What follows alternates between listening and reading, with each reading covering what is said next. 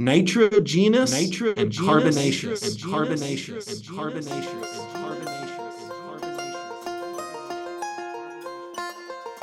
Welcome back to the Eco Christian Podcast, where we are exploring what it means to be Christian on planet Earth.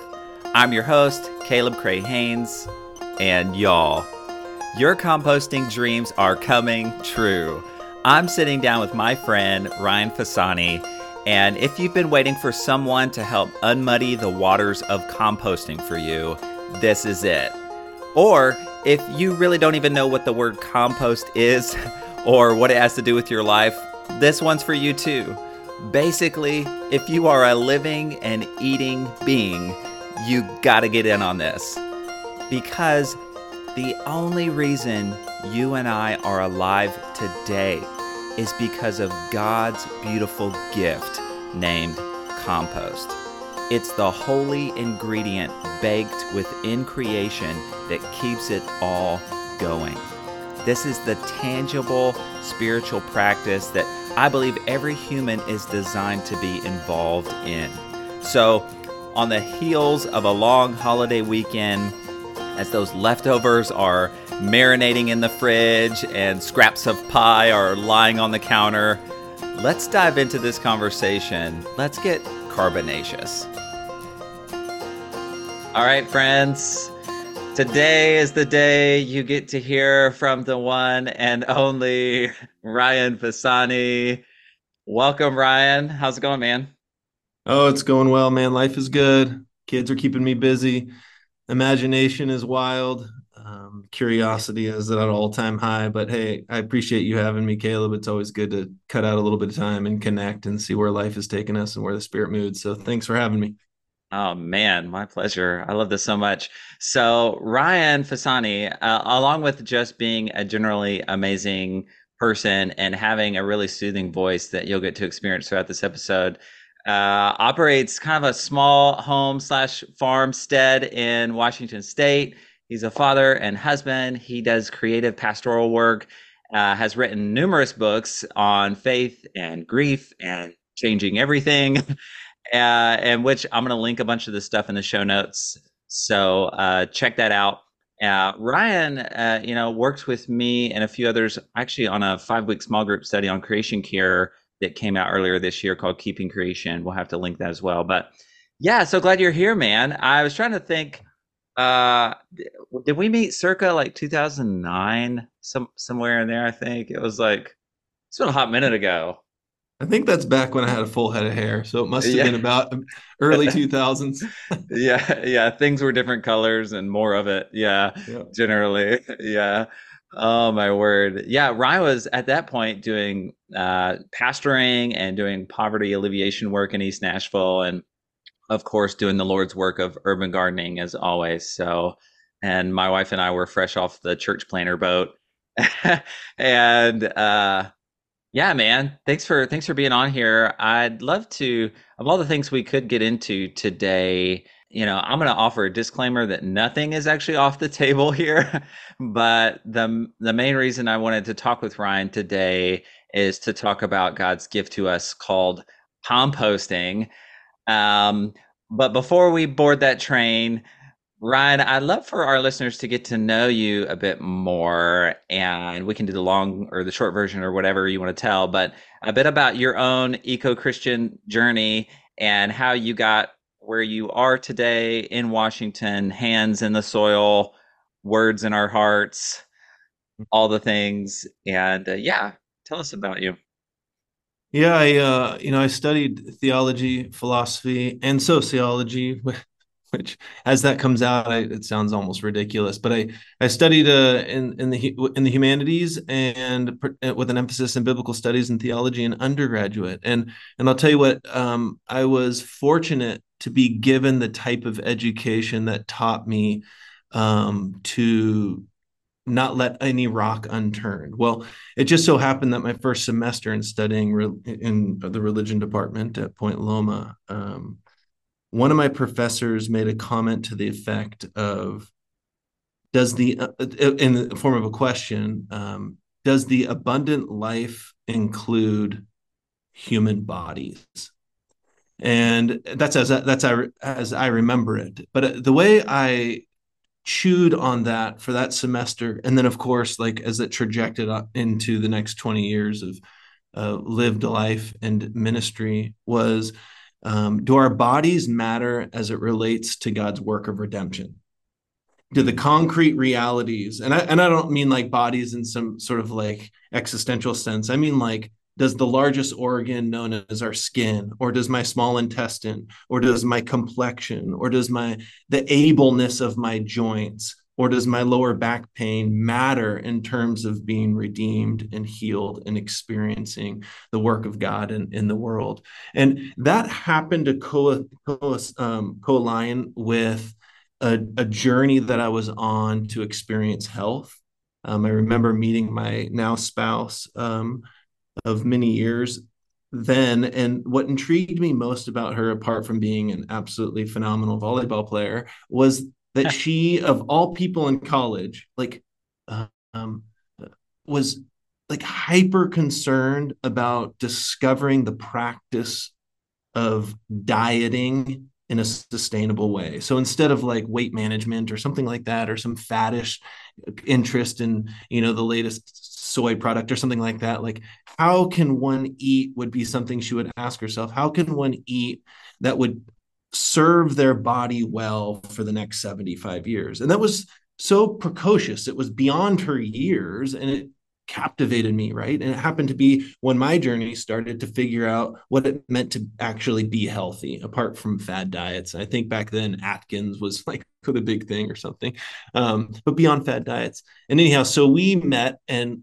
sort of linked arms and ultimately life together, and have been asking this question: how do we eat well our Mm. entire adult life? Now, just as a reminder, I was asked this theological question about if our bodies mattered in God's work of redemption. And at the same time, I was asking my own like practical questions of how do I eat well? Well, instead of telling you the 30-minute version, the 2-minute version is it didn't take long for two things to happen. One, we realized that eating well meant you continue to peel back the processes of food consumption. You eventually get to cooking and preparation, you get to preservation and fermentation. Well, ultimately you get back to where food is sourced from. And it doesn't take a wild imagination to realize, well, that what matters as it relates to sourcing food is both distance it travels. We all are thankful to the local food movement because it highlights the importance of local economies and food not traveling thousands of miles to get to your dinner plate. But it also um, reminds us that soil matters in the health of the food we consume. Right? If you keep peeling back this onion, as it were, you get to where food is grown: the water and the soil. So, two things this journey took us on. It took us to the soil. So our questions about diet took us to the soil, and my theological questions about redemption also took me to the questions of creation care, soil management, animal husbandry, right? Because as I began to sort of practice and embody my emphatic yes to my teacher that indeed bodies matter in the work of redemption, I realized, oh, then that means nothing can be left on the table as it relates to renewal of all things. And so, what Mm. are the most fundamental components of bodies? Well, it's sort of our natural elements: air, water, etc. But it's also how we relate to creation in its material sense, right? The natural resources around us, the animals that we befriend and care for, the trees that we walk by here and there and everywhere on our daily commutes. Like, and so at the same time, right, I found myself in the soil as the place from which I needed to discover and learn for my body's health.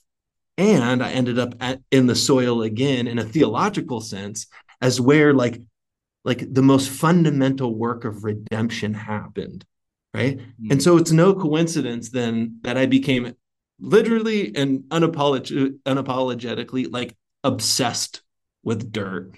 right? Like with Hmm. soil, with the creation of soil, the management of soil nutrients and fertility, right? And that, I guess, it probably goes without saying that, like, where we are on our farm currently, is entirely like the result of the answers of these two questions that was like in my early 20s about health and about redemption. And it's still, more indirectly probably with my children, it's still, but still explicit and directly for me and my wife. Like, it is like the impetus for almost everything that we do on our farm is to continue to answer yes to the first question and to continue to learn about soil as the source of our embodied health to the second question. Anyhow, so Hmm. there's a, like, in a nutshell, like why I nerd out about soil and why it Yeah. matters, like just in like my own kind of like a theological journey, and discovery, personal discovery of health.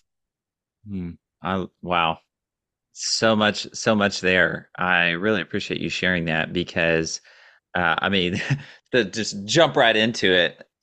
Geez, I mean, composting to me, or soil, I guess, to talk about, this like divine, sacred blueprint that's interwoven within the whole thing, and and I think it's really really important and key, I think, for us to talk more about and to literally let it come under our fingernails more as the people of Mm, God, to remind ourselves of that we are part of this creation, and that the resurrection and the reconciliation of all things, and all this is something that is bodily occurring, not disembodied, that is in flesh. And so, yeah, I really appreciate you framing it that way, because that's just, yeah, that's everything. That's kind of the recipe, I guess. I'm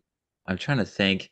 It's Norman Wiersbe writes about this in This Sacred Life, and talking about how, we often think that, and maybe I've talked about this on here before, I can't remember, but like Interstellar or something, like we're gonna go and be on another planet, and as if we could just plop up and plop down somewhere else, without thinking what the sort of ramifications are, or what that relationship is between us and the soil, and that our bodies are made up, almost entirely of the exact same stuff that the rest of creation is made up of, right? Like nitrogen and oxygen and hydrogen and all these things. And so we are, we say we're earthlings, but we really are earthlings.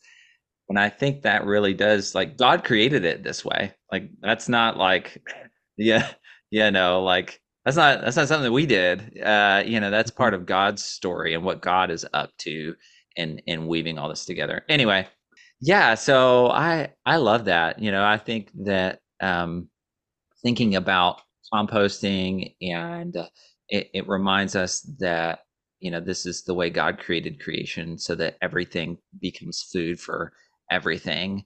And like everything from leaves to our bodies are meant to be inside this circular vision of creation, and that something is born and it dies, and it then becomes the necessary ingredients for the rebirth, or the new thing. So it's just kind of a moment to pause, like the big wow, of that, I think. So yeah, I think, kind of like you're saying, like we shouldn't be surprised that our very salvation, right? That we are saved through this sort of life, death, and resurrection, and that this is it's a compost story, I guess. It's a soil story. Yeah, Um, I like that, the life, death, resurrection, the decomposition, renewal, rebirth, renewal, or the planting, the growing, the dying. Like, we think in terms of like these linear trajectories. I don't know, because in kindergarten we write 1 to 75 years and do these like linear timelines or something. And in the West in particular, we think of time as this linear thing. But like the redemptive story, as even if just as metaphor, like perfectly overlays like the ecological story of renewal, and it's very circular, right? And and I would like to think, this is something that's singularly unique about the Christian, sort of worldview or something like that. And I don't want to like steal anything from the beautiful like death and resurrection of Jesus, but like I'm pretty sure every major world religion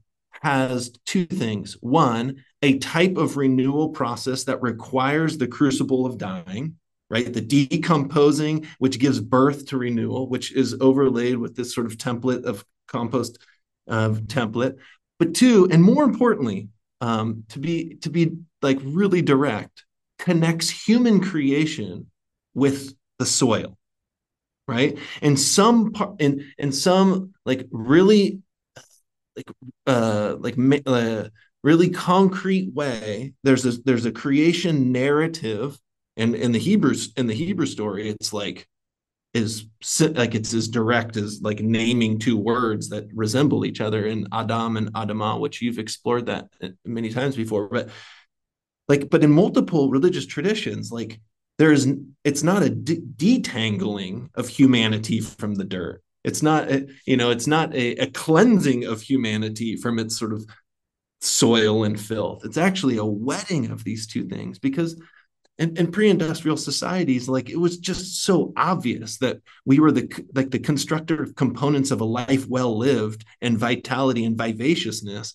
was this close life of abundant relationship with land, right? And like you saw your animals get sickly when they stood in too much undecomposed manure for too long through a long wet winter, or vice versa, when we didn't cover our soil through the winter and the rains washed all the nutrients away. We knew that our gourds were going to reproduce smaller the following season, right? And those seeds were potentially wouldn't propagate at the same. Like we knew life, including our very well-being, was the substance of the soil, right? Mm. So of course, every religious tradition at some fundamental level is going to connect those. Well, for us who believe in a monotheistic, creative being, well, of course, like bringing the breath of Ruah together with the beauty and the possibility and the potential and the multi-billion, you know, community of the microbiome, and putting that breath,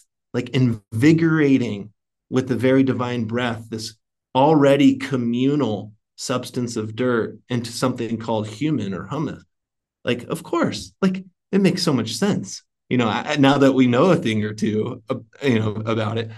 But it always made sense, which is the beautiful thing to me. It always made sense to, pre-modern societies. Of course, that's the way God works. Of course, that's the way the divine redeems, right? Very Mm. closely with the work of soil, right? So Mm.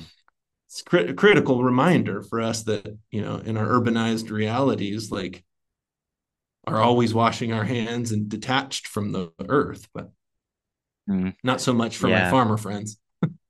Yeah, absolutely. Man, so much there. Really thinking about this image, and I usually return to it every season of resurrection. And when, you know, Mary, they're coming to the tomb early in the morning, and they mistake Jesus for the gardener, and it makes you think, like, what was he up to? Like, is that because he was like digging around out there? Like what was Mm-hmm. happening? And I don't think, I wonder if uh, that's not a mistake. Mm-hmm. He is the gardener. But I love this what you're saying about it's not a cleansing of, but it's a marriage of. And man, that wow, you really named that really well. That's really great. So let's try to quote unquote ground some of this conversation. Sure. I'm thinking about the holidays are coming upon us, and a big agenda over, especially this next month or two, right, is obviously food. We're all doing a bit more of eating right now, and I think it's a great time to talk about compost, and especially as food waste is such a huge problem today. Mm-hmm. Um, we're on the heels of right this harvest season, at least in our area of the world, which is a busy time for composting. And so I wanted, that's why I wanted one of our first episodes really to talk about composting, because we just don't realize, I think, like we're talking about, how core this conversation really is to our lives and to our planet and to all of existence. And even in, I believe, kind of like we're talking about, understanding this sort of divine God's fingerprint on the whole of creation. And so I wonder, Ryan, if you could maybe offer for those of us who are just like on the base level of the parking garage here, Mhm. like we're just pulling in and looking for a spot, maybe a base level description of compost. Like what is compost? What is composting? And why is this conversation one or why is this work that you're doing? Maybe we could just start there in the bottom level and then kind of work toward what it means to practice this. Yeah, the beautiful thing about this particular episode is that none of us are brilliant, and so I should very easily, well, maybe the host, Yes. but No, and no, most no. most This of is your fantastic. readers and your guests aren't. So my the way I'm a practitioner first, right? So let me call me out if this can't translate to a fifth grader, right? This one of the smartest people I've ever known, who actually is, a microbiologist and actually a computational biologist, told me if you can't explain it to a fifth grader, you don't really understand it. So here we go. Call me out Solid. on my lack of understanding, right? So compost is really simple, regardless of what Google wants to tell you, right? Because you can get into the weeds there in Google and it's like, I can't do this. Like it's too Right. complicated and A hundred I'll percent. never be right. So compost is really simple, right? It's organic material. It's being patient with organic material, Mm. right? Like all the components of the decomposition process happen already in nature. Literally getting out of the way is the most important step you have to do. Okay. Now, there are variables we can change to speed the process up. All composting is doing is taking the gift of the balance of nature and speeding it up that we might utilize its end result sooner. It's not working against nature. It's not deviating. It's not imbalancing it. It's not throwing a wrench in it. All it's doing is encouraging nature to speed up, sometimes 500x, but still just speed up to do what it naturally does. Now, how do we do that is the question. And this is where, if it doesn't make sense to a child, then I don't clearly understand it. Again, it's a really simple answer, right? Because when you realize you can't honestly can hardly make a mistake, then you have the courage to at least try. That's ingredient number one, to try it. And that looks like, in the decomposing or the composting process, that literally just looks like collecting your organic material, right? And there's a difference between all human waste and human organic waste. Okay. And just to differentiate that, basically, if you could put it outside and bury it in the ground and come back and it looks the same next year, it's not organic waste, right? Mm. But that leaves a lot of things. For example, at my house, we have three different composting bins. One goes to the chickens, and one goes to the compost pile, right? And one goes directly into the ground. Some things we just bury into the ground. And the reason I tell you that is because the one in the middle, the one that goes into the compost pile, looks unlike probably what you're imagining. Most people are probably thinking, what can really get, I mean, really, what can go in there? Let me Google that. Does it have to be green? Does it have to be brown? Can it be this? Can I throw in a core? What about lemon peels? That's citric acid. Is that going to be good for? The answer is almost always yes. Mm. Okay. That middle bucket of ours has junk mail, right? Has the corners of construction paper from my girl's art project, right? It Mm. has all kinds of things that Yeah. you can. I mean, you look in there. It's all the traditional things you think. It's got the ends of dirt of bread that sat out, a baguette that sat out for 2 weeks and is like a stone. It's got a little bit of food from the dog's bin that spilled underneath the table that got swept up at night when we were cleaning the kitchen. That'll go in there. Literally, almost everything can go in there. Okay, Mm. when just to be clear, when you get online, it's going to tell you a lot of things that can't get over there. Stop it.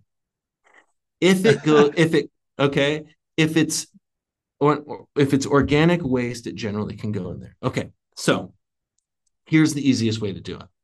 Okay, If you, again, hear me out because it's this simple. If you can bury it in the ground and it looks different the next year, it's within the realm of organic compostable material.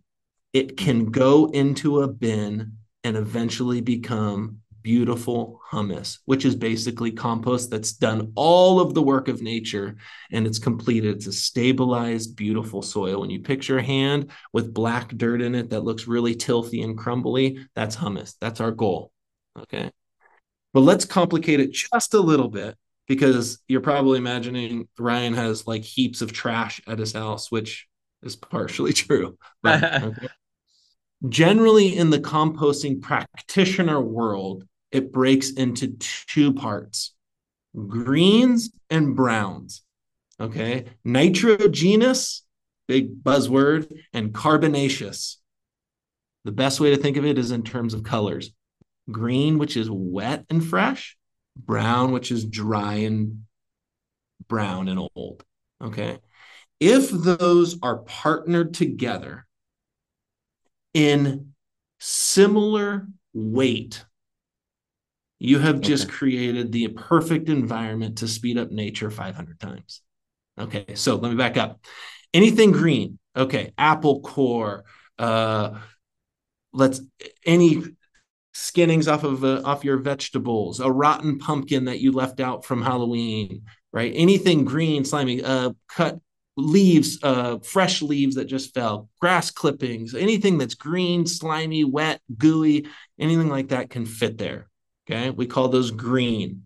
They're nitrogenous, which just is a like kind of a nerdy way of saying they've got lots of nitrogen, right? And then there's brown, carbonaceous, which is carbon. Literally everything can go in there that looks like and resembles something dry and woody and like it would be hard to chew on for a while. Straws and papers and dried leaves, right? Mm. Um, Can I just say that word carbonaceous? Because that I've never used this word and I'm already in love. Like, okay, there you yeah, go. I mean, it's going somewhere. Right, So, right. So it's that simple. So green, slimy, fresh, straight off of the counter after cooking dinner. Dry, old, crispy, gnarly to chew on, twigs, leaves, right? Like you raked up from outside, um, carbonaceous. carbonaceous, right? Those, if we can put those together in an environment where they are equa weighted, similar weight, we have basically created a haven for microorganisms to thrive. And the reason is you are fueling the billions of microbes that that thrive at different temperatures. I don't We could totally like dive in there further and why that's the case, but I'll just use one little kind of dorky word, okay?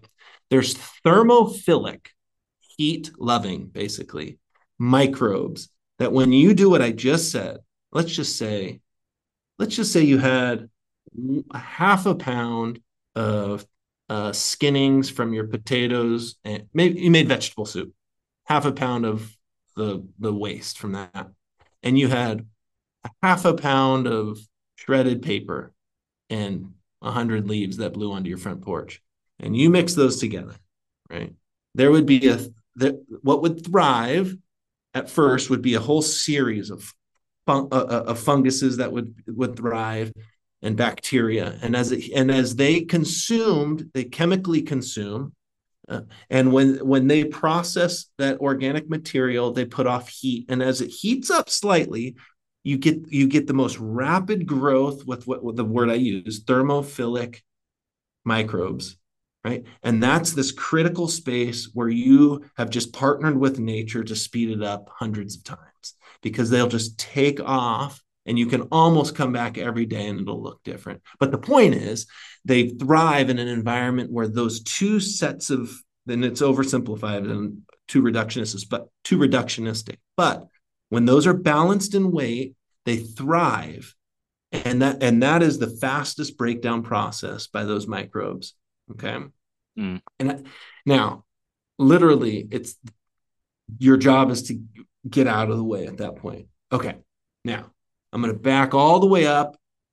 So that's fifth grade entry into compost, right? Wet, gooey, fresh stuff, dry.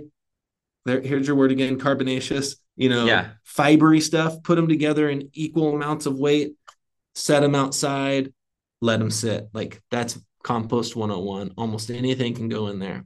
Mm. Um, okay. And if your question is, can this go in there?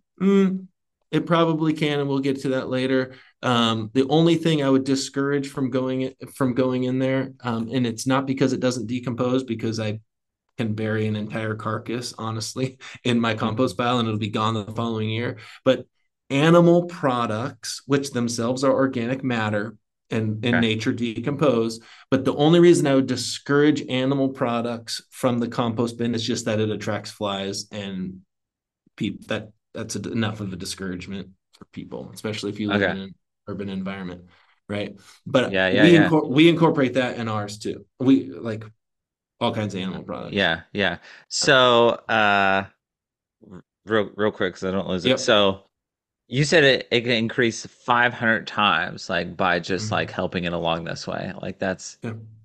that's incredible. Uh, what I'm hearing is that it seems like I think maybe one of the barriers that you're addressing to composting for so many people is that like there's almost there's almost too many YouTube videos out there. There's too much information, but we're just kind of like overthinking it as well. Way Like in overthinking it. that Yes. way overthinking it.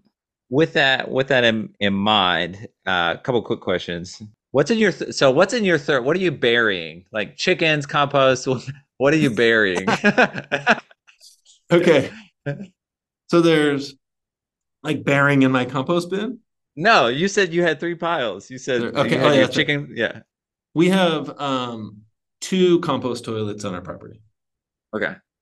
And I'm comfortable, and I think it's verified with the data that's out there that a human manure or human waste that is composted properly, and internationally it happens all over the place, um, but it's against the law in the United States. But to sell Uh, commercial agricultural products that have been fertilized with human manure or human compost, but right.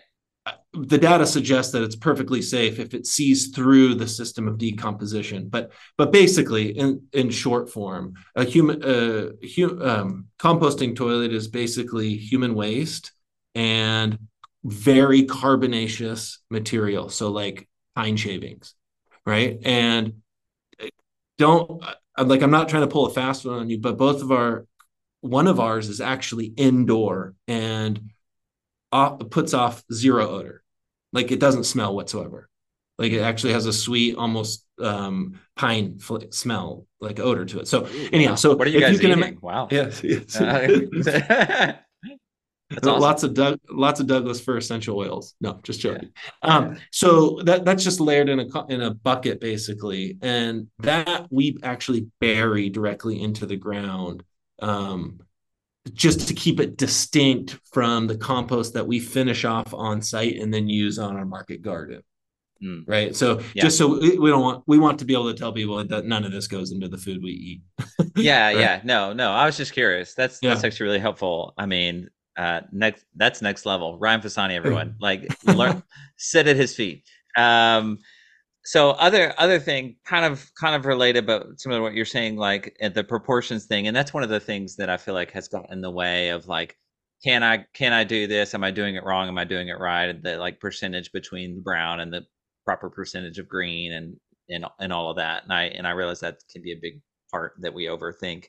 I think about a more urban context too, like I get a lot of green just from like life in my house in a day, but I'd get less brown. Does that make sense? I've got less brown access, and I have quite a bit of access, I guess, because of the kind of backyard I have. But I'm especially more people who are wanting to do more compost posting have a lot of the green, not much brown. Like, how problematic is that? Would you say?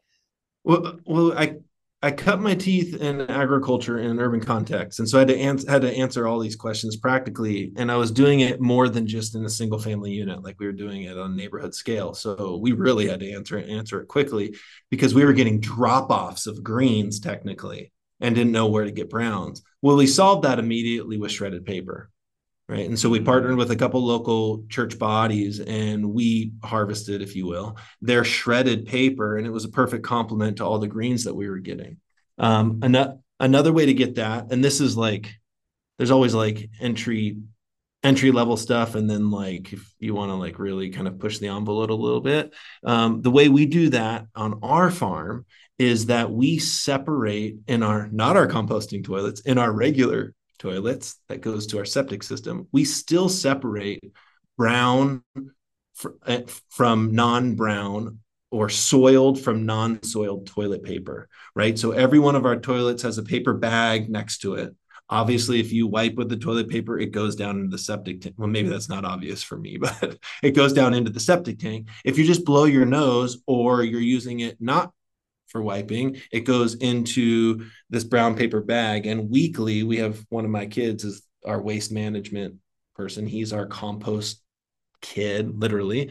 And it's a little enterprise that he has. He sells the compost. But anyhow, he takes that and he uses that as a brown contribution to the compost system.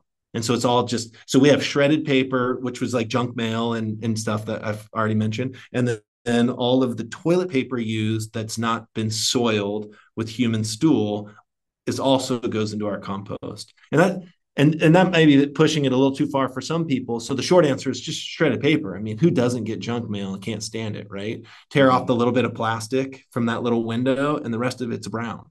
Hmm. Right. So, poking a little further in, so say you just have mostly just all greens, and that's just what it is, and it's in your compost bin. Like, is that still going to compost just over a longer period of time? It will certainly compost over a certain period of time, but the problem is, and this is one of the biggest indicators of a compost troubleshooting, or this is one of the best compost troubleshooters. And it's not some probe you buy that's, elaborate and tells you the pH, or it's not some video series you got to, pay for that's going to tell you how to meticulously analyze your compost. It's the gifts of senses that we already have. If your compost stinks, something's off, and it's generally that you have too many greens, in air quotes, we're just using greens.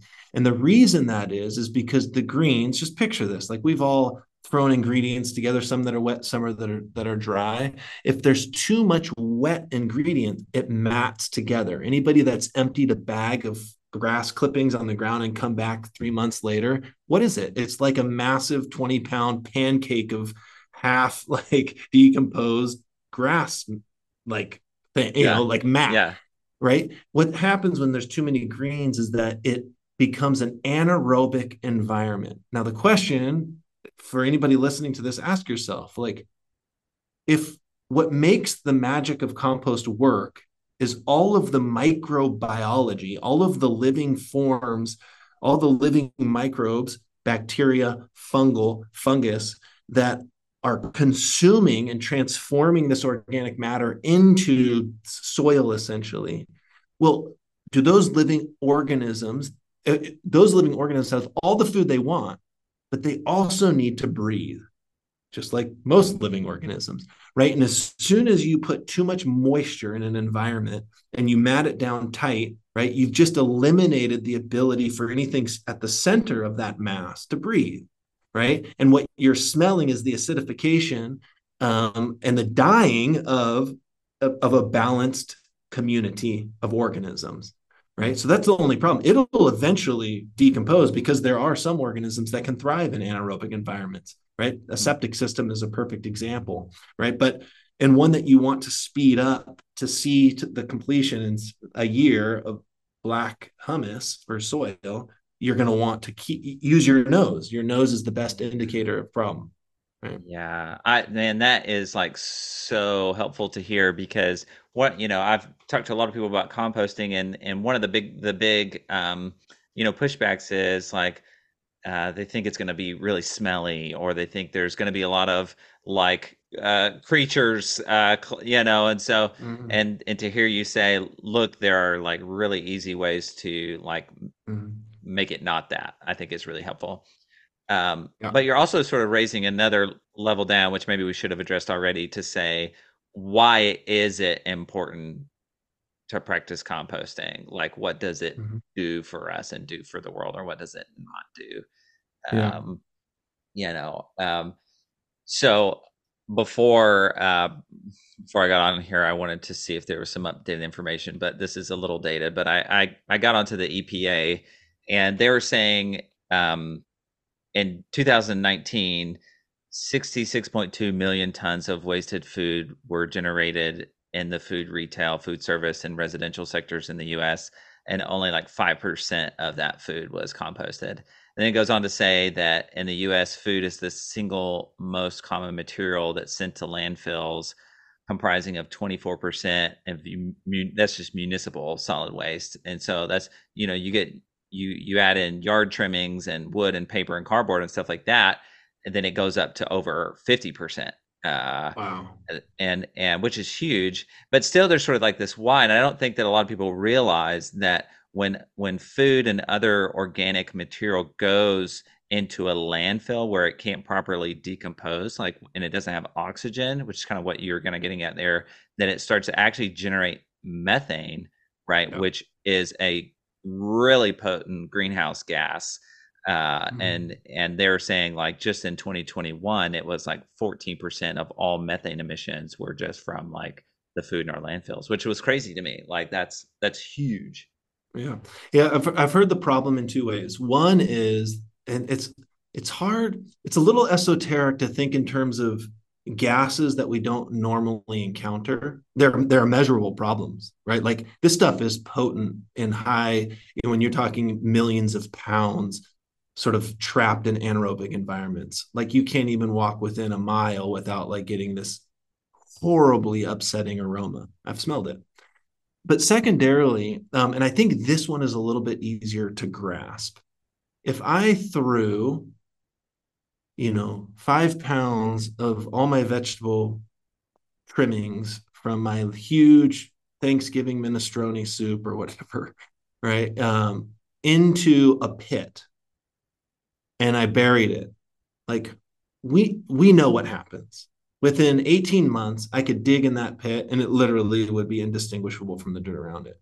What if I threw into that pit all of my plastic forks and 3 trash bags and a dirty tire that I found on the side of the road and an old t-shirt, polyester t-shirt, right? Like all of a sudden I've created an unusable, uninhabitable environment for most life forms, right? I've not only discouraged the usability of the organic material, I've encouraged um, this preserved intact waste block, right? So when you talk about millions and billions of pounds, it's not only the noxious gases that are emitted that are highly toxic and terrible for the environment. It's also become, all of that organic matter becomes unusable in an immediate sense, like to the environment, like the surrounding environment, but also in the like practical sense, meaning like I can't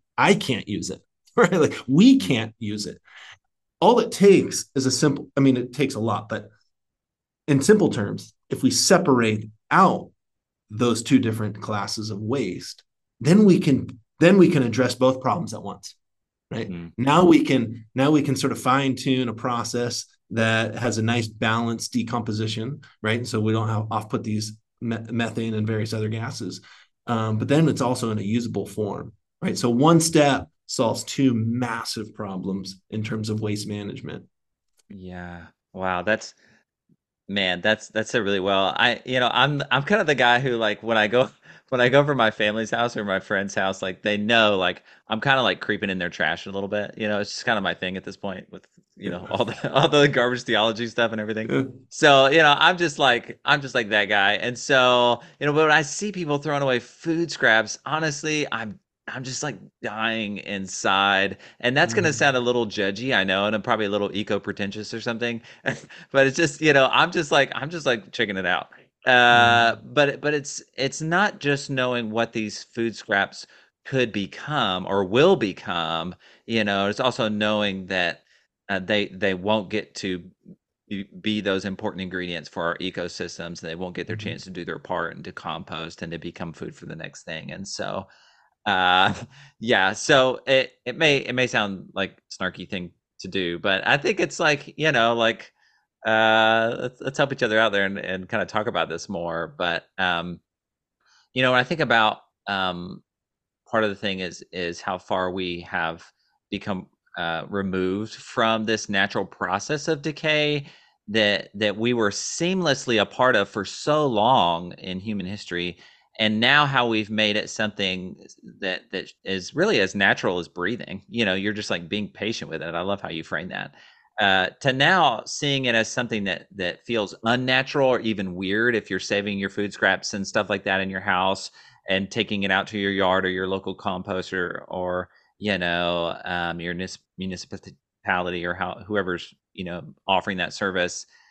So I know a lot of people who seemingly know they should compost, but it just feels so inconvenient. And again, they're worried about raccoons and things like that. What advice would you give, like, for someone there? Or how does someone get started, or what's the best way to sort of like dabble here, or like, you know, and I know like there's some great companies popping up as well, and sounds like I'll be hitting up your son if if I live close to you guys, but Yeah, yeah. I'll have to talk about him in a couple minutes because he's got this really dialed into a science, and it's a beautiful closed loop system that feeds the garden like almost to the exact amount of cubic yardage. Anyhow, we can talk about him in a minute, Wow. but so just like encouragement to people that are sort of at the starting line, maybe a little reticent to start because there's some inhibitive factors like it's inconvenient or I might attract varmints and stuff. There's a couple misnomers I think that need to be clarified, right? When one of them is this: a compost pile, regardless of size, when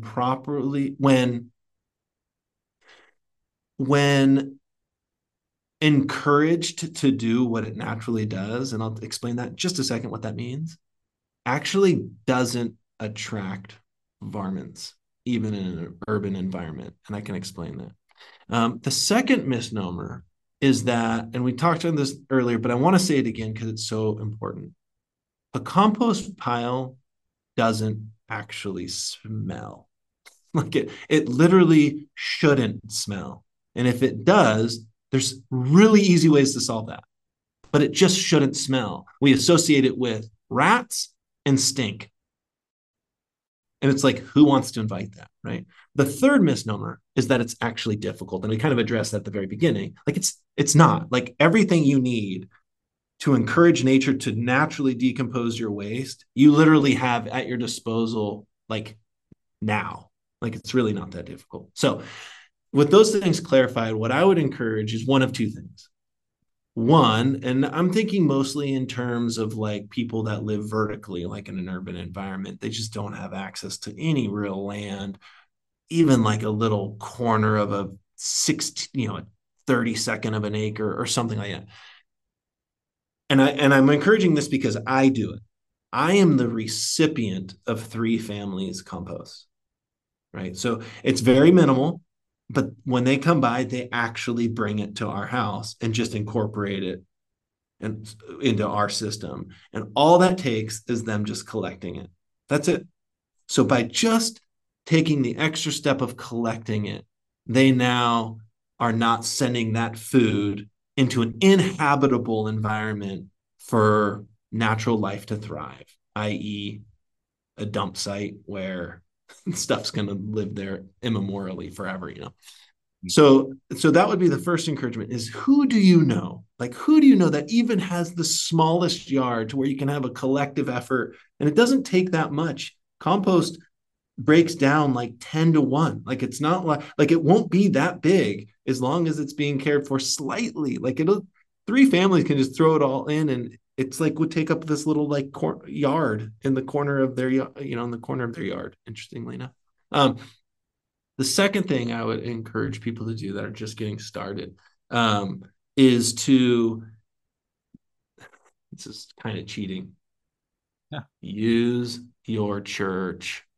right? Right? Yes. Because there are a lot of situations where even having a friend or a loved one or a close work associate that's like actually composting on say more than a 16th of an acre and they've got it in the like I know that I'm privileged to have that and to know people that do that. So and there's a lot of people that don't, but I'll tell you what, I know most churches have green spaces, right? And what an act of pure, like life-giving ministry to be the person that initiates a compost pile in the corner of the church property. And plus, it's like a gift to your preacher. Like they now have a like an ongoing metaphor for the life and death and resurrection, right? So Yes. I would love. I've said many times in the past, like every church should have a farm. Every church should have a gardener on staff. Every church should have a community garden, blah, blah, blah, right? At the very least, every church should have a compost file, right? And Hmm. I'm sticking to that one. I don't care how small the church is and I don't care how small the yard they have. In general, they have some amount of green space. And so I really don't think anybody that is listening is probably without the resource of space to at least start what we're talking about, right?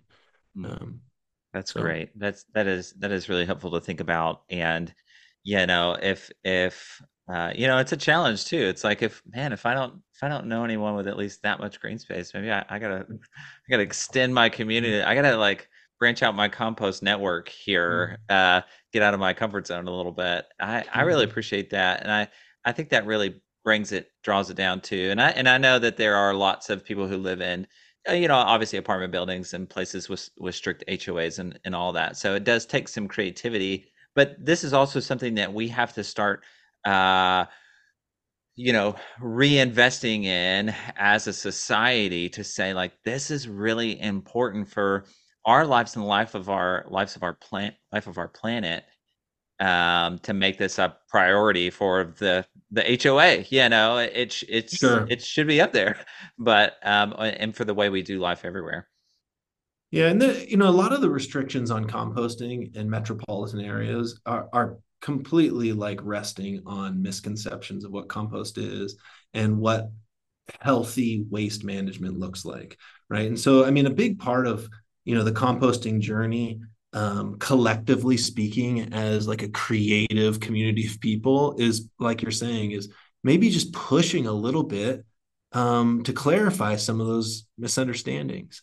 I will add this too because I've done this in the past when I've been restricted in space. And when I've lived in really harsh climates where the decomposing process basically turns off for several months, like in the far north, we've done both vermiculture and soldier fly propagation. Um, well, let me say this: there are basically two categories of partners in the composting process. I've said the biggest thing we have to do is just stand back and wait. Well, so we add our patients. Well, there's other organizations that are doing all the heavy lifting. And the way I separate those without getting totally dorky, one is things you can see and things you can't see, right? Like macrobiological things like worms and centipedes and beetles and right like things you can like look at and say that's an insect, those things, and then things you can't see that are by like the billions in the tablespoon, right? Like single cell organisms and funguses and stuff. And anyhow, the ones you can see, some of those you can partner with in controlled systems, and you can turn waste. Let's just say uh, a, someone trying to sell you something through junk mail, an envelope, and a banana peel. I kid you not. Some of those larger partners that you can see, let's say worms, can turn that into black dirt in 3 weeks.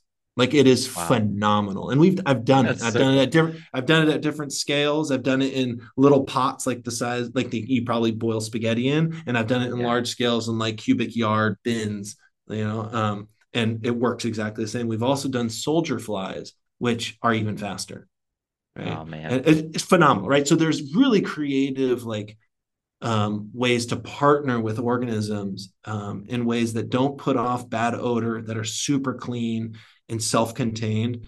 But that's like for the real adventurous. In all Yeah, reality, yeah, like finding someone with a little bit of space, the corner of your church property, pressuring the HOA a little bit, like these yeah. can go a long way in like finding a good place for you to decompose your waste. Mm, So, man. Thank you for these words, brother. This is actually like super encouraging, and I know that our listeners are going to be just really encouraged hearing all this. One last practical question before we wrap things up. Uh, what do you think about the eco products, like the quote unquote compostable silverware and things like that? Do you compost any of that kind of stuff? Because I know it takes generally um, a pretty high yeah. heat. Yeah. So we've run a lot of tests on our property. We don't have an industrial composting system. We produce three cubic yards a year. And that is basically out of about 30 cubic yards of organic material. And that's all that toilet paper and scrap, junk mail and everything off the farm. Like it's 30, I mean, imagine that 30 cubic yards. One of the huge dump trucks, a full size dump truck, is basically 15 cubic yards. So two of those of just organic waste from inside our house and around our farm breaks down into 3 cubic yards of finished compost annually. And that's the exact amount that we need for our garden and dressing our trees and stuff. But so in that system, which is like a huge home system, right? It's not commercial by any stretch. Um, we've run tests in various piles with compostable bags. Like there's the heavier duty, like kind of like Hmm. plastic grocery bag. Then there's the real kind of like flimsy, thin one that you would get like organic head of broccoli in, that's like kind of green tinted. We've done those. We've done the forks. We've done the cups, both plastic looking cups and paper looking Uh-huh. cups. Yeah. And of all of the compostable products, the only one that has composted in our system in a year has been paper cups. Some of Mm. those compostable products, I'm not even exaggerating. Got a I just gleaned a wheelbarrow full of finished compost from last year, which had a test that we ran from the previous year. So this is now over 2 years, and it was the thinnest reuse or compostable bag, the little green one with like a head of broccoli that you're Mm-hmm. picturing, Mm-hmm. the light green, and it was still intact over two Hmm. years later. Meanwhile, it was perfectly rich black soil, but you had this bag. Now, so all of that compostable stuff far exceeds not like the true plastic and non-compostable stuff. But the caveat is, and it doesn't usually say this, sometimes it's printed on it, it requires a commercial composting system, which generally means they can control it at about 160 degrees over a long period of time. Mm. Right. If I ever get to 160, I would be, our compost at the center, when it's really hot, generally runs about 120 to 130. During the warm season. And Mm. that's maybe getting a little too scientific, but the point is in a commercial system, those things are very much compostable, but in a home system, they don't compost very well. Right. Right. So, Great. That's really good to know. We've tested some things as well, and my compost, I'm sure, is not nearly as efficient as yours. But that's man, I if we could all get like 10% of Ryan's passion toward composting, I think this is like we're going places. So this is good. We might have to do a part two of this. To think about this, and so we're. I hear you talk about the sort of language of composting and talking about practicing composting and it just feels like I guess after this conversation like this is a material practice but this is a spiritual practice. I guess maybe a safe way to frame it as well. um I realized, Caleb, at one point, I don't know, maybe 5 or 10 years ago, that the most critical component of the prayerful life or of a prayer was not in the words. Um, for a while, I thought it was in the silence between the words, which is important. But I realized at one point it was actually in the posture. It was, there's a reason historically we kneel when we pray. It's a posture of reception. It's a posture of submission. It's a posture of openness. And even with the palms up, right? Like there's a certain kinetic component to prayer without which words can become hollow, waiting can become impatience, right? And there was something that happened when I realized that um, that the bowing in prayer is maybe the most critical aspect. I realized, oh my gosh, I am bent over. I'm air quoting here. I am bent over, and I'm posturing myself every time I weed my beds, and every time I wield a pitchfork and turn my compost. And I realized, this was about the time we moved here and we were putting in our farm. I mean, and we put in our entire farm a um without a tractor, right? It was all manual. My boys remind me that all the time, right? Everything we've done on our property has been manual, and it was partly because of this. Not that you can't be a prayerful tractor rider or something like that, but I realized there's an embodied component to the spiritual life without which everything else becomes part of the chatter, right?